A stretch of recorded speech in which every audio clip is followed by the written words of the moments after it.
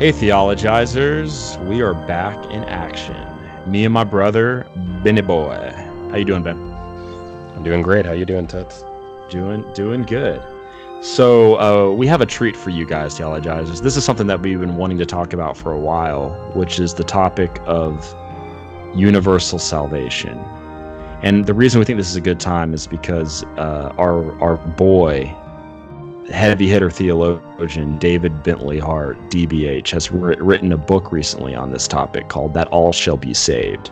So me and Ben had a pretty solid conversation about our thoughts on the book, on the thoughts of the argument he makes, just universal salvation in general, what we think of eternal conscious torment, the annihilationist view. So this is the first half of our recent conversation on universalism. So enjoy. Ben, what will we be discussing this episode? Nothing too controversial. Just the question of universal salvation. Heresy! But it is unorthodox! All right. So the reason that we decided to do our episode on universalism finally was because recently, if anyone's familiar with David Bentley Hart, he's a very well-known public intellectual and Eastern Orthodox theologian. AKA DBH, AKA the Big Hurt. The big unit. The big unit, you're right. We referenced him a few times in passing in some of our very early on episodes, but we haven't really mentioned him in a while. Yeah, so he's a writer that we both get a lot out of. I think we both really appreciate him. The first book of his I listened to audiobook of was The Experience of God. I listened to that one as well. Excellent book. Anyway, sorry, side trail there. So DBH recently came out with his kind of definitive statement of his universalist position called That All Shall Be Saved, where the all is in all caps and is very giant on the cover.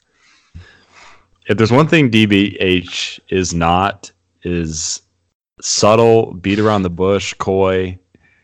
You're going to know what DBH believes, okay? And I love him for that. Oh, yeah. Yeah, he's very bulldogish about it, too, which I think can be both a virtue but also a blessing. Or, not sorry, virtue but also a curse at times. But we'll agreed. But if we have one guy with the intellect of David Bentley Hart who's going to be taking on some of this, I think there's good and bad to both being very gracious and subtle and very forthcoming, more aggressive, bulldogish. I'd rather take the more probably aggressive stance if I had to choose. I think it depends on the audience, but I'm glad we have someone like DBH on our team. I've always thought a voice like that. Yes, yeah. I've always thought of. I think that tone is more appropriate when he was like The Experience of God and other stuff, where he's more criticizing like pop atheism. So I've always kind of thought of DBH as kind of the Christian version of Christopher Hitchens. Yes, where he has. He can be kind of rude, and bulldogish, but he has such charisma and intelligence that you kind of appreciate the style. Yeah, almost like Christopher Hitchens too. That's what I'm saying. Yeah. Oh, you said Richard Dawkins, I thought. Did you say Hitchens? I said Christopher Hitchens, I think. Yeah. Oh, okay. Yeah. No. Richard Dawkins can. Yeah, Richard Dawkins ain't got style, dude. Come on, he ain't got charisma. Yeah. I'd say the opposite voice. That's more subtle, more gracious in the universal salvation department would be like a Robin Perry. He would kind of balance out DBH. Yeah, so Robin Perry wrote a book that I've also read called The Evangelical Universalist. That came out like a decade ago or so. And that's a much more kind of subtle and very careful and very in-depth exegesis sort of approach to the universalist question. Mm-hmm. DBH's book is a lot more polemical, but they have kind of different functions, I guess. Anyway, so yeah, we've been wanting to talk about universalism in general for a long time, so we thought that this book coming out we could kind of use as a kind of platform to talk about a lot of these issues surrounding universalism. But before we dive into the kind of details of the debate, well, let's just be upfront at the start from where we're both coming from with this question first. Then we'll talk a little bit about how universalism is generally treated in the church. So where would you say you're at with your thinking about the question of hell and universalism at this point, Brett? So, at risk of sounding controversial, if we were to have a spectrum on the nature of hell, and believing in hell on all of these points of view, but just the nature of hell, where you would have at the far end would be eternal conscious torment. Then you would have after that maybe annihilationism, and then you would have more of a hopeful inclusionism, and then at the other extreme you would have a full universalism. Let's stop right there actually for a second, so we can kind of define our terms. Maybe that's too much. Yeah, that's really helpful. I think the spectrum view is really helpful. I just want to make sure that our listeners are on the same page. Right. So the traditional view, eternal conscious torment, that kind of is what it sounds like, right? That's what most Christians assume it is. That those who are not, in Christ in the final judgment experience eternal conscious torment. There are different versions of that. Some think that the torment is a kind of positive retribution on the damned. Others, like C.S. Lewis or Jerry Walls, would say no. It's this kind of self-imposed torment, right? It's kind of self-imposed alienation from God forever. Then you'd have annihilationism, as Brett said, which is, of course, the view that at the final judgment, those who are not in Christ experience the lake of fire, hell, Gehenna, whatever you want to call it, as a consuming fire. So even if there's some sort of temporal punishment, at the end of the day, the damned are just snuffed out of existence. Then what Brett called hopeful inclusivism or hopeful universalism. That's kind of the view that says that, I guess there are kind of different versions of that as well, but it basically says probably most people will get in. It's kind of a view of like, you're kind of in until you're like, you really insist on being out. Mm-hmm. And so most inclusivists would say, you can be saved maybe at some time after you're dead before the final judgment, or you can be saved because you have a kind of implicit faith in Christ, even if you don't explicitly recognize the truths of Christianity. Eventually, if you have that implicit faith, you will, and you'll be saved.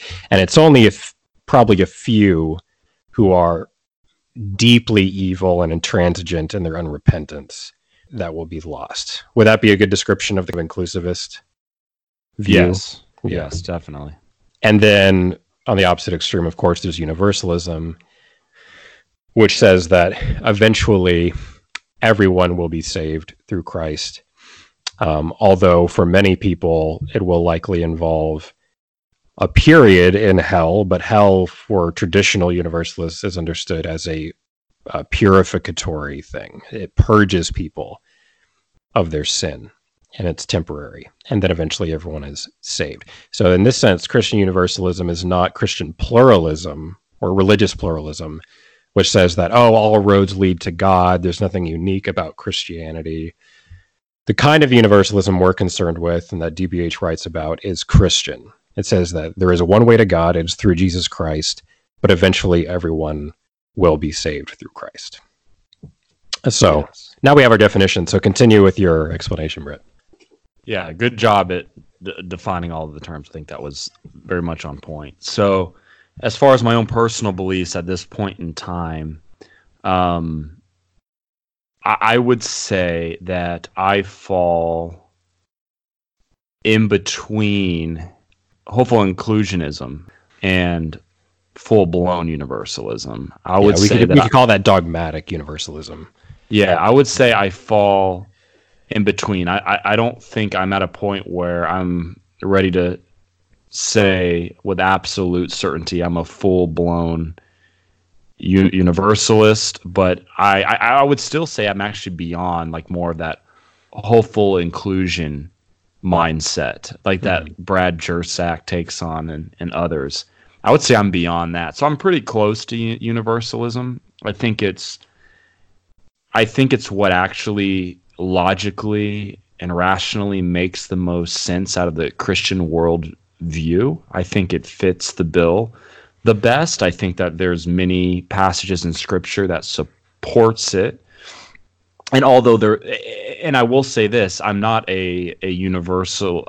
I don't believe in universalism without a hell. I believe that hell is very real, but that it's not eternal. That hell isn't just punishment for punishment's sake. That even if the punishment is an extremely long duration of time for the most wicked humans to have ever lived, I believe that the purpose of hell and that is an eventual reconciliation with those souls, and that hell serves a purging purpose. So yeah, that's where I would fall on the grand spectrum of views on the nature of hell, would be in between a hopeful inclusionism and a full universalism. What about you? Well, all right. I really don't know at this point. I've been through the gamut, as I've said in other episodes. I've had periods in my Christian walk where I've leaned, more or less towards all these different views. Probably most recently, I found for a while, especially over the last year and a half or so, the annihilationist view very compelling just scripturally. Mm-hmm. Just because, and DBH himself admits this in his book, it seems like most of the images that have to do with hell are images of death and destruction, whether in the Gospels or in Paul or in Revelation. But there are, a few important images where it talks about torment, right? In Revelation, it says the smoke of their torment, goes up forever and ever. They have no rest day or night, right? But there are other passages, like you said, that seem universalist, right? Paul says, as in Adam all die, so in Christ all will be made alive. Mm-hmm. Christ will be all in all. Yeah, God will be all in all. So I guess recently I'm kind of in a transition theologically. I've been really gravitating towards Eastern Orthodoxy. And again, DBH himself is Orthodox. So I guess I'm open to the kind of view that the kind of mainstream view in Eastern Orthodoxy is that hell is eternal torment, but it's not a punishment per se. It's not a retributive punishment. Rather, what hell is, as Isaac of Nineveh says, it's the torment of experiencing the unveiled presence of God and God's love. So the pains of hell are the pains of an eternal refusal, right, to engage in a love that is now fully manifest to you. So I'm open to that kind of view. But again, I'm kind of in a transition. Kind of a lot of things are up in the air for me right now. So I see the appeal of all the views. The one that I'm most sure just can't be right fundamentally is the retributive traditionalist view. Yeah.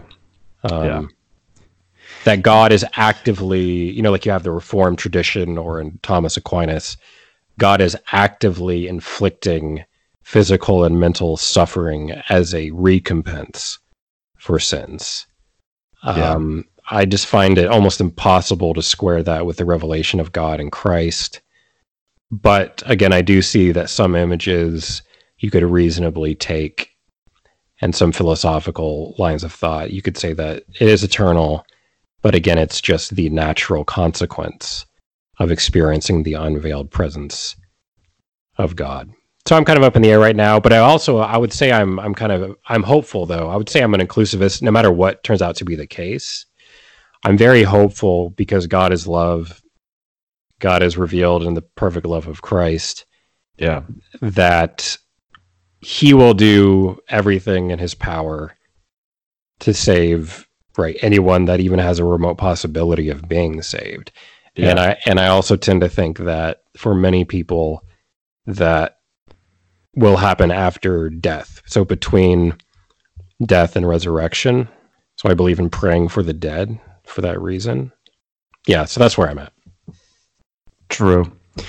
I think it's a very important topic, probably more important than what I've seen a lot of Christians might think. Because what I've noticed is, especially with people that I know who are unbelievers, and I think this is the case for probably even like most unbelievers who know something about the Christian faith. What keeps them away, I think many of them, it's this, because I've heard so many side comments from non-Christians over the years that almost all of the criticism is this kind of hellfire brimstone caricature that they have of the Christian faith. Like, oh, I guess I'm going to hell, or they're going to tell me everyone's going to hell, and that's I think what keeps most people away from the Christian faith, because people don't understand how that can be reconciled with the Christians saying that, God is love. He wants his personal relationship with you. He died on the cross for you. They hear all of that rhetoric coming from Christians, and then they hear all this hell stuff. And I think most people, they just can't really reconcile that, and they just throw Christianity to the side because of it. So I think it's a really important topic, not only because I think it can help a lot of Christians, in there who are already, professing faith in Christ, trying to walk it out. I think it would just help so many Christians if they can get and realize that the view of hell is much more nuanced. There's much more variety of opinion on it within the faith than people might think. Mm-hmm. That's and I think it can help people in really going deeper in their relationship with Christ when they realize they don't have to kind of hold this, in the extreme case, this kind of eternal conscious torment view and try to live out the faith and keep on believing that Jesus is love, because it's, that's so hard. Not only hard, but almost impossible, in my opinion, to reconcile those two. So, yeah. Even if they retained that view, I think it's important to treat the question seriously. And a lot of Christians are far too glib about this issue. I feel like there's not much discussion surrounding it. It's almost like people are afraid to talk about it. I think. Yeah, and I think a lot of Christians are afraid to reflect on it, because so it's easy to just kind of say without really sitting with the question, oh yeah, people who don't believe that, this specific thing before they die, they're just, tormented retributively by God forever. But how many people have really sat and thought about what that really means? Unpacked that. Right. When it comes to, a father or a mother or a spouse or a child, right? It's easy to think about it as some abstract person you don't know, right? Mm-hmm. Or yourself. Mm-hmm. Right. I remember there's a famous saying by some monk, some saint, who said, the only person you should ever think about it being a live, real, visceral possibility of going to hell is yourself. Yeah. When you think about hell, the main thing you should think is, I might go there. Yes. Right. Not that person over there, right? Yeah. That I have no connection with. Yeah. Might go there. Well, that's the only way you can really, stay morally and rationally sane while holding the Christian faith with an eternal conscious torment view, is to keep yourself one step removed from what that actually means. It's the only way you can go about it. Because if you were to put yourself in that position, if you were really to I think, wrestle with it deeply, then I think your moral intuitions and your logical intuitions just couldn't really handle it. So in order to keep yourself with a level head while going about your Christian walk and holding that view, you have to be kind of removed from it. Well, I'll say for me personally, this is a big issue. I don't know. I'm not saying like I'm like more sensitive than other people, but like this has been a big question for me. Yeah, same for me. Hell, I can't just roll with the traditional view. It just doesn't work for me. You know what I mean? It so clashes with my moral compass and my moral intuition and just what I feel like is like the deepest implanted, at least good part of me. So what saved me personally, the reason I've been able to walk this Christian faith and get to the view of hell that I've gotten to, was because of you showing me the George MacDonald sermon on justice early in my Christian walk. That was early, and it was so needed. And I'll venture to say that was a godsend. You know, I know people who disagree with my view on hell would say that was a sin from the devil because it's heresy. But no, I really do believe that was a godsend because no, it was. I listened to a reading of that on YouTube. And that and other George MacDonald stuff, but especially his sermon, unspoken sermon on justice, that played a big role in bringing me back to the faith.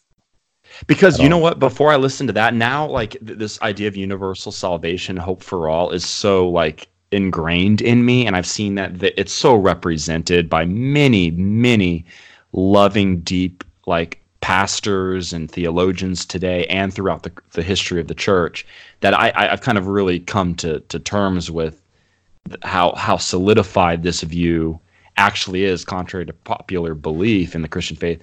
Right. But before I knew all this, I think I was in the position that most Christians are in, where I just kind of thought it was a given that hell is like this kind of eternal conscious torment thing, like lake of fire, all those images. Like I just assumed kind of that was the case. So when I first listened to George MacDonald's unspoken sermon on justice, it was like a waterfall of like healing and grace in that area, like flowing over me, because I didn't even, it was so eloquent. It was so thought out. It was so biblically based. And I was like, oh, this actually could be possible. And it was a game changer for me, as a starting point to kind of reanalyze my view of hell. So that was a pivotal point for me. And so I think these sort of discussions like we're having now on this podcast need to be had a lot more often. I've seen it so many times, whether it be believers or unbelievers.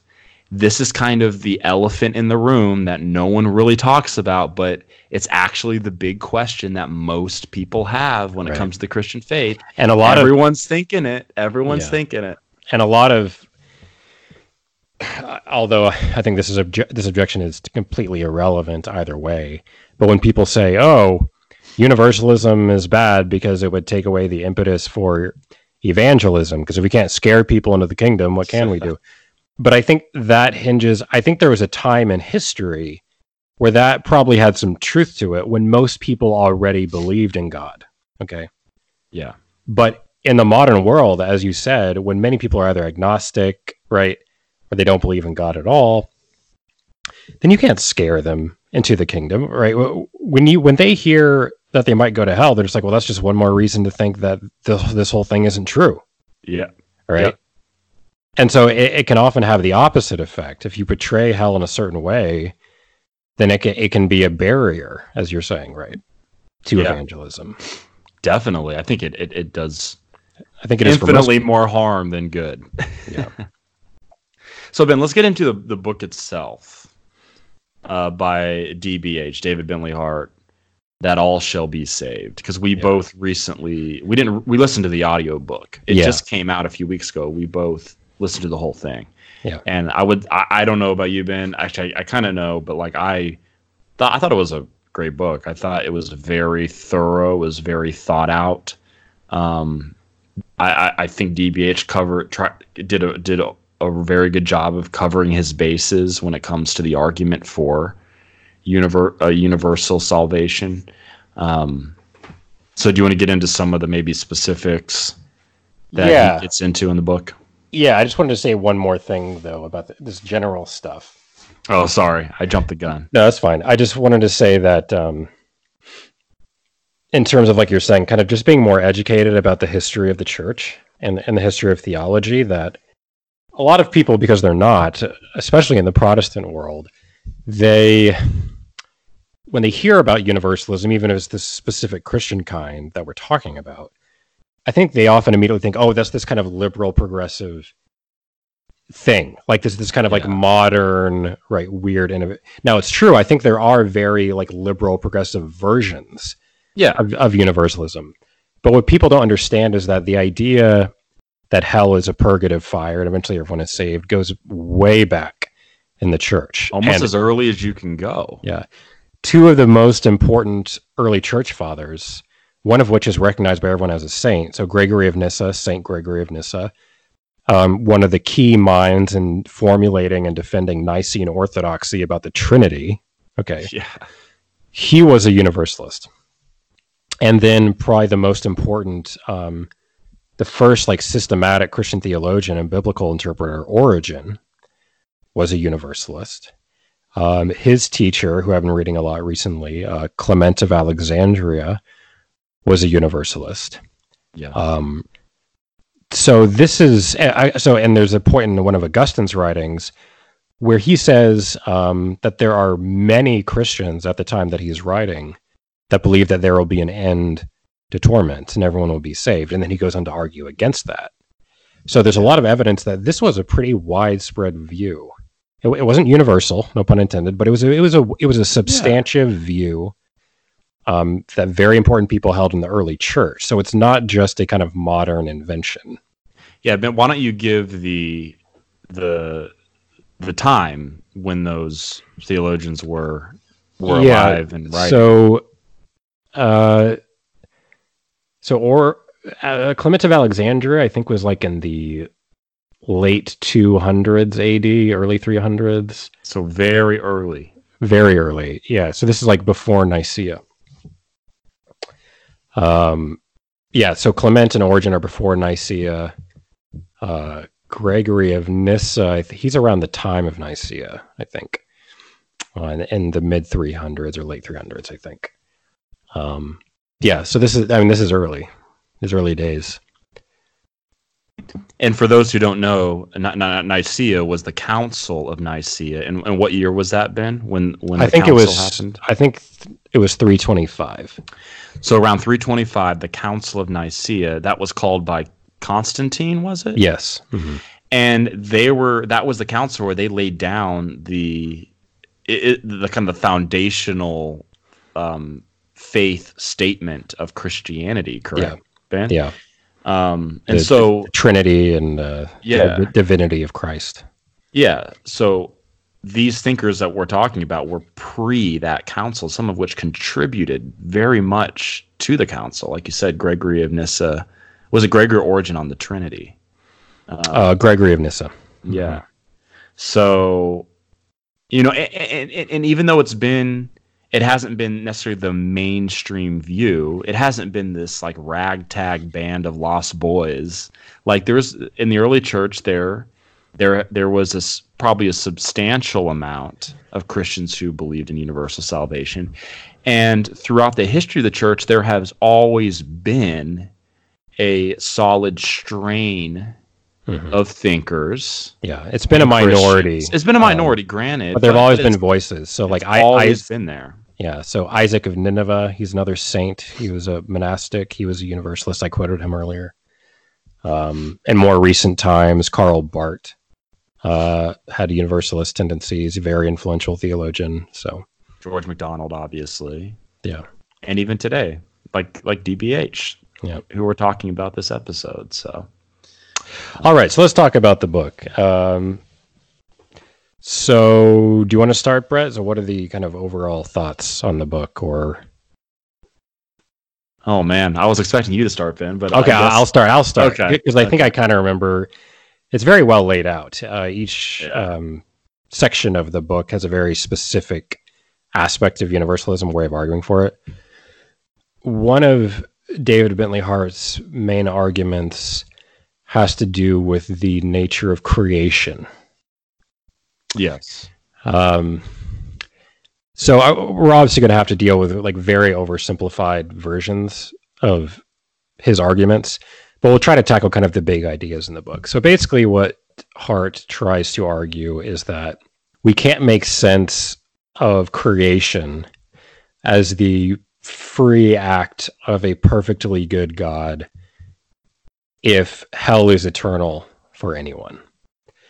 And basically his argument is that God, in creating out of nothing, knew, right, what the consequences would or wouldn't be of his creating. So logically, prior to his creating, he knew whether there would be some people that would be damned, or whether, it would be likely or unlikely or whatever.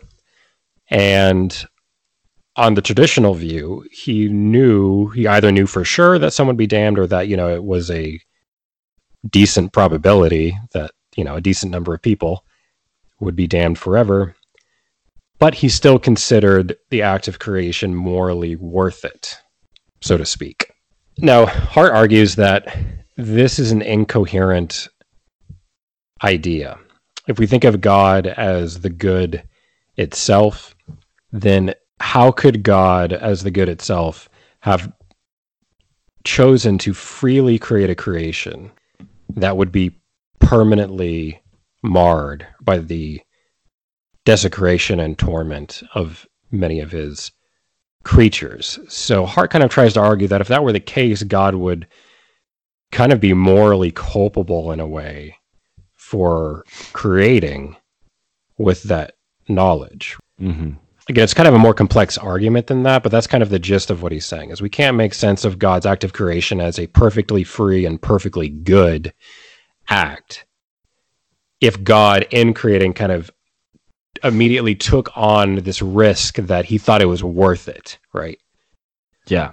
And DBH thinks that if you think about the nature of even one person being eternally lost, right, and tormented forever, that how could God think that person was worth it? He thinks that person would almost be like a sacrifice that God was willing to make for the salvation of everyone else. So what did you think of that argument, bro? I thought it was a pretty darn good argument, and I actually had heard a talk that DBH. You can refer to him as Hart. I'll refer to him as DBH. We're talking about the same person. I just like DBH. I had actually watched a talk that DBH gave on YouTube on this particular argument for universal salvation, the argument from creation. I think it's a good argument, because what it's saying is you have to look at the act of creation and how that act interacts with the Christian view of God that we all hold true. I mean, we all hold as true, which is God is all loving, he's all knowing, he's all powerful, particularly his traits of being all loving and all knowing. So God, being God, would know the risks involved in his pure act of creation. It's established that in the Christian faith that God doesn't need to create to add anything to himself. So it's not like he's creating with a need, like, oh man, I'm bored, I need something to do. Or I'm lonely just hanging out with the Trinity, I need more people to be in relationship with. He doesn't in and of itself need anything by the act of creation. He just is creating out of, according to the Christian faith, pure love. No need. It doesn't add or take away anything to God's nature. So because that's the case, that he doesn't need anything by creating, God should not be willing to risk losing any part of that creation in the end. Mm-hmm. And if there is a risk in doing that, then God is morally obligated by his nature of love not to take that risk. Yeah. Even if it's one person in the end, even if it's Adolf Hitler, one single person in the end that is not eventually reconciled to God, that means that single act of creation by God can't hold water morally unless because there is an individual, an imago Dei, an image bearer of God, a creation that is going to be laid at the altar of almost sacrificing themselves in hell for everyone else, even if it's one person. Right. And I think a lot of people are wary of that because they're like, hey, we can't hold God under moral standards, but actually we can. DBH says that. He's saying this is a manner of speaking. Yeah. But it's God is the good. So yeah, he has no obligations. That's just kind of a manner of speaking. We have obligations. God has no obligations because he's not a creature choosing goods. Yeah. He is the good. It's just a conflict of nature versus the creative if act. God is the good, then there are only certain things that he could engage in. Because the Christian faith claims that claims that they know the nature of God. They're claiming that they're presenting truth claims about God's nature. So if Christianity is going to do that, then what God does, his acts, all need to fall perfectly in line with the nature that we're proclaiming God has. And another point that DBH makes is that the act of the creator can't be divorced from the creator's nature, just like our acts can't be divorced from our nature. Acts are directly related to our nature, and God's acts are directly related to his nature. Right, they're expressions of his nature. They're expressions of it. So Paul says, right, the invisible attributes of God can be seen in the creation. Yeah, so the DBH makes the argument that Christianity, based on the creation argument, if there is a hell that someone will never be reconciled out of, then that is a direct conflict to God's nature and is therefore an incoherent worldview. Right. So I think it's a pretty good argument. And I think part of DBH's background assumptions there that I completely agree with is this idea that whatever you want to say about hell and creation and so forth, it's not Christian to view God as a kind of utilitarian, right? As a kind of consequentialist who says, well, if I can save, more people or whatever than being damned, that God's kind of calculating morally, right? He's kind of instrumentalizing the salvation of people, right? So we can't think of God as being like, well, if I can, save 1 million people and only lose 5, well, that's a good balance. So sometimes, like William Lane Craig talks this way, like throwing the dice. Come on, if we have good odds, we're going for it. Right. So William Lane Craig sometimes talks about like feasible worlds where there's like a good balance, an optimal balance, or something. But I think DBH rightly says like we can't think of God in that way, and I think there are just independent ethical reasons why this kind of consequentialist utilitarian view of value is bad. But the fundamental idea is that each human being is of infinite intrinsic worth. And that's because we're image bearers of the good, right? We're little inflections of the good, reflections, right? Yeah. And so you can't calculate the value, the relative value of like numbers of things that are just infinitely intrinsically valuable in themselves. Exactly. And so that's why he says, and I think this is really poignant, that because we can't think of numbers, what we have to say is that God choosing to create, knowing that even just one person will be eternally lost, is as if God chose to create knowing that everyone would be eternally lost. Because this is not a numbers game, right? So I'm sorry, Vin, you're bringing up... We're just going to start, I think, getting into a lot of different points he made throughout the book as they naturally flow into the conversation. I'm sorry to cut you off, but I was going to say all we're doing is we're holding the view of hell, eternal. If hell is eternal, we're holding that view up to what Christians say God is. You know what I mean? That's all we're doing. So, what Christ says about the lost sheep, right? Yeah. So you bring up the good point, and now you're probably already going here with it, but another point that DBH makes is, like you said, if you lose one, in a way you lose all. And I forget what theologian he brought up who actually made this point originally, but he references a theologian who brought up this this point that since we it might be Thomas Talbot. let me know as I get going if this is Talbot. So since we are imago Deis of God, we are image bearers of God, and according to the Christian faith and to Scripture, we have eternal worth. You know, that's so driven home in our faith. We have eternal worth. God is willing to go to the nth degree to the humiliation and death on a cross for every individual person, that he's willing to leave the 99, go for the one. That means that every individual person has this eternal worth to them.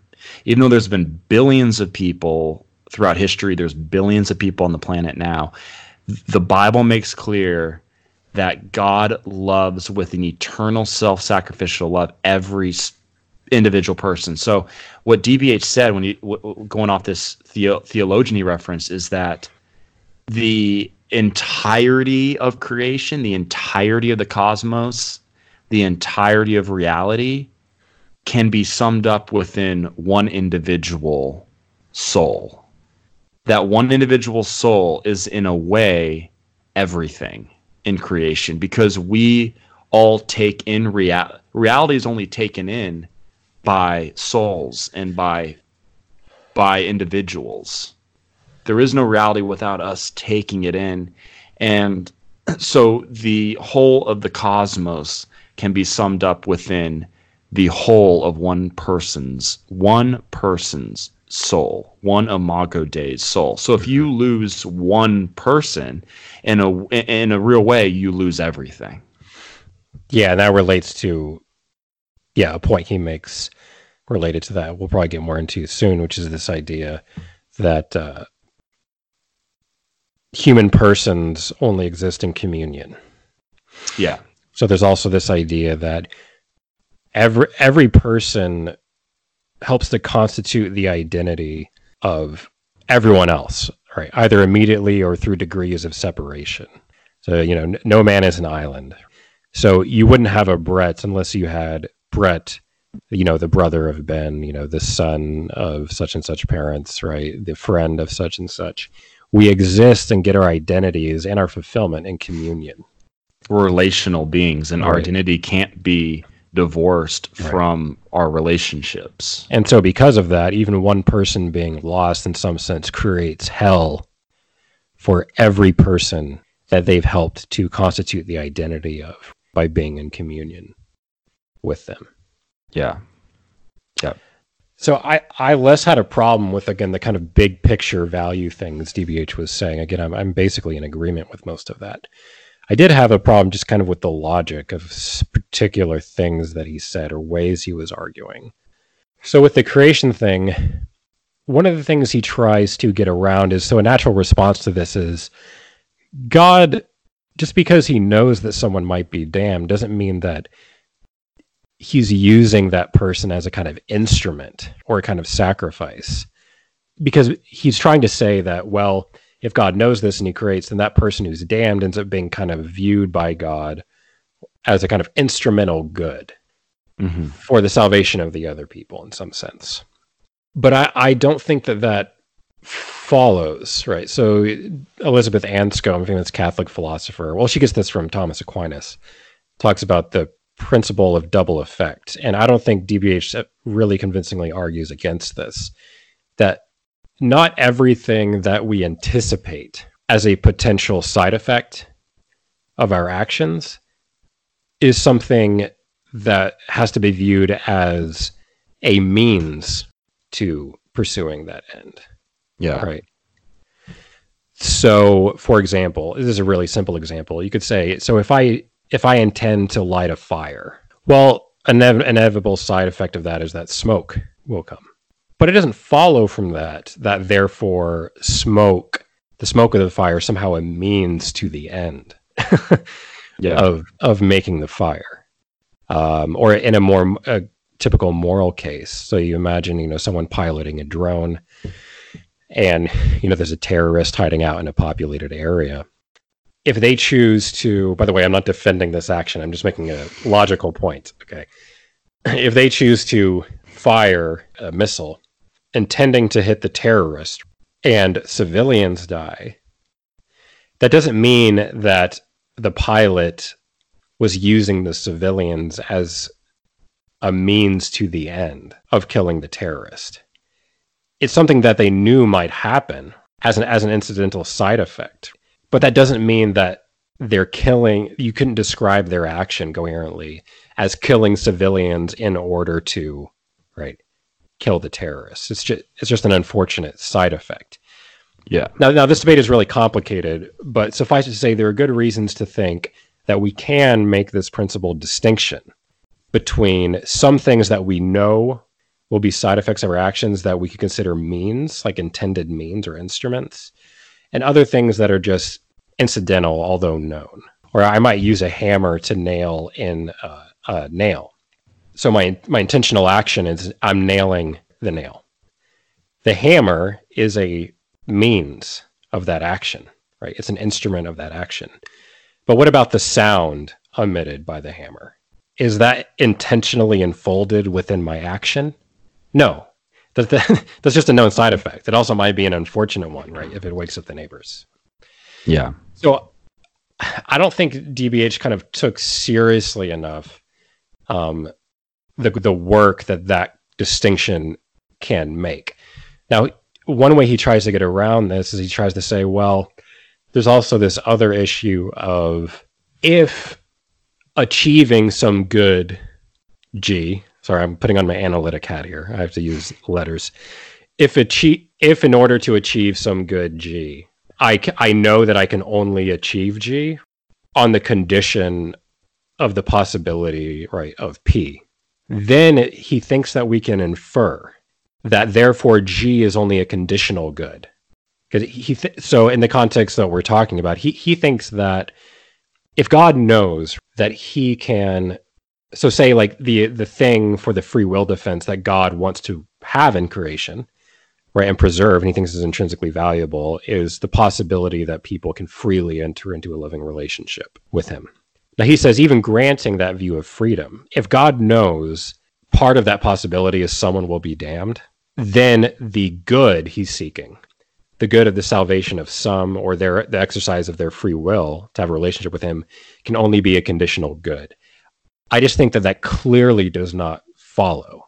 I just think it clearly does not follow that just because in a particular circumstance, you know that you can only achieve a certain good through if some other bad thing happens, that doesn't mean that the good is therefore only conditionally or instrumentally good. So for example, so you might think that it's intrinsically good for the pilot to kill the terrorist. Let's just assume that's the case. Just because in the tragic circumstances or contingent circumstances he exists within, some civilians are going to die, that doesn't mean that therefore the death of the terrorist is no longer an intrinsic good. So I just thought that kind of part of the argument where he was kind of getting into the logic of how we can best characterize God's intentional action given what he anticipates. I didn't think that was as convincing as he pretended that it was. I think that discussion about the nature of intentional action and the principle of double effect, right, where again some effects are means, other effects are just merely foreseen consequences, that's a lot more complicated and interesting of a discussion in philosophy than he made it seem. Yeah. And I'm inclined to think that he failed in his argument at that point. I don't think that we have to think, even if God knew that some people would or might be lost in creating, I don't think it follows that therefore those are instruments for the salvation of others. I don't think it follows that therefore the salvation of others is only a conditional good. So yeah, I found that unconvincing. Okay. I tend to agree with you on that specific point. I don't think that point, as far as intentionality, interacting with the larger point of the creation argument, one way or the other affects the creation argument greatly. Because I would say, as far as intentionality, I don't think that God creating at a risk of losing some means that that there's somehow instruments to his good, or that God is using and willing to take that risk apart from in the creative act, and that means that his intention is to just use the lost as the absolute necessary unfortunate bad consequence of his creation to win all. But I still think the argument of creation still holds, regardless of God's intentions. And I think you could still argue that it was not a good idea, probably not the best idea, to create if there was a risk of that, regardless of how that intentionality plays out. Yeah. Yeah, well, so here's another quick problem, though, I had with this part of the argument. I feel like he also didn't take seriously enough the complexity of how different views of God's omniscience, particularly his foreknowledge, relate to this issue. So throughout the discussion, David Bentley Hart assumes that God has what philosophers of religion would call middle knowledge. So middle knowledge is knowledge of the counterfactuals of human freedom. So that's a fancy way of saying he knows propositions of the form, right? If person P were in situation S, then P would freely do X. So he knows these counterfactuals. And so David Bentley Hart assumes he has this kind of knowledge logically prior to creation. So he takes into account, say he knows if he creates, then certain persons will freely choose to damn themselves. And then the problem is that if he has that kind of knowledge, but freely chooses to create, then how can he justify that? But there are many, and again, I'm not saying these other views are right or wrong. I'm trying to introduce more complexity than David Bentley Hart gives off, right? And I think it's important for people to realize a lot of these arguments that might seem logically surefire on the surface, that there's a lot more controversy about them if you're actually familiar with the philosophical literature on it. Which you would be, Ben, as opposed to more of a layman like me. Yeah. Not to sound elitist or anything, but it's true. There is a kind of expertise. I mean, there's a whole field of philosophy of religion. So there are many Christian philosophers who would say that God does not have that kind of knowledge. And it's not because God isn't omniscient. It's just because the nature of freedom is such that prior to someone doing a certain act, unless there's an actual person to do that act, well, there's nothing that could ground the truth of a proposition like that, a counterfactual of human freedom. There's just no fact. The idea is that there's no fact of the matter about what any particular person will or won't or would or wouldn't choose in any given circumstances until they actually exist and they're in those circumstances and you see what they do. Yeah. Right? Whether by being present there or through what's called simple foreknowledge. So, but this makes his argument more complex because it seems like his entire argument really hinges on God having middle knowledge. But if he doesn't have that knowledge, then the most that God knows logically prior to the act of creation is that some people or other might choose against him, but he doesn't know any particular person will or won't. And so if you argue that the possibility that some of creation can enter into a loving relationship with him is such a great good, such an intrinsic good that it's worth it to create, and then God only finds out who or how many choose one way or another logically posterior to the act of creation, then it seems like you could still say it's an issue, but it's a more complicated issue. Does that make sense? It does. Let me then just to jump in for a second. I'm going to get into maybe other arguments that he makes in the book, but I think kind of relate to some of the issues that you take with this particular argument of intentionality and what his omniscience and what knowledge base he has prior to creation is. I think that despite that, we all grant that God has a high level of knowledge. The specifics we can argue, but I think that it's very clear just from our knowledge, now that we're living in this world that God created, that in our finite lives, it's not a given, that it's not obvious that the Christian worldview is true. I think by God's grace and by God's revelation, we can come to that conclusion. We're never 100% sure. We're going into the hiddenness of God. We're going into the complexity of what we see around us, the finitude of our lives, the chaos of our lives. That's an obvious fact that we're all experiencing. And I would venture to say that God probably knew that was going to be the reality of what we would experience in the world he created, based on this is the world he created.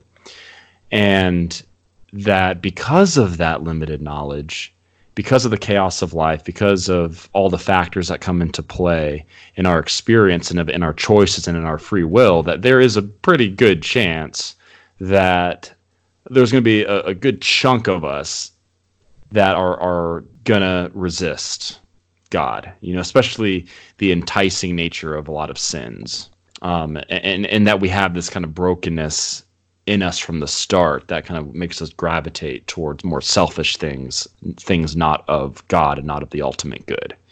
So I don't think it's a stretch to assume that God knew that was at least a good possibility, because it's a very obvious brute fact of reality.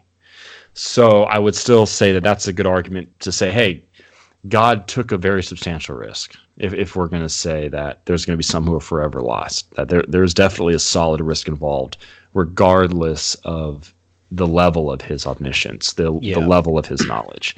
I would agree with that. I'd agree with that. I just think that all I was saying is that I know what you're saying, though. The argument still looks different, and you might think is more... It's a different looking argument, but I still think there's a lot that's still less problematic, right? You might think it's more problematic if God knew specific potential. Yeah, that's more problematic. I grant you.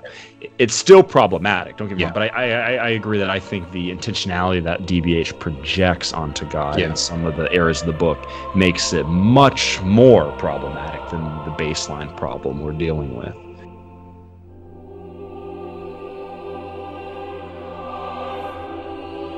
This is the TheoBros podcast.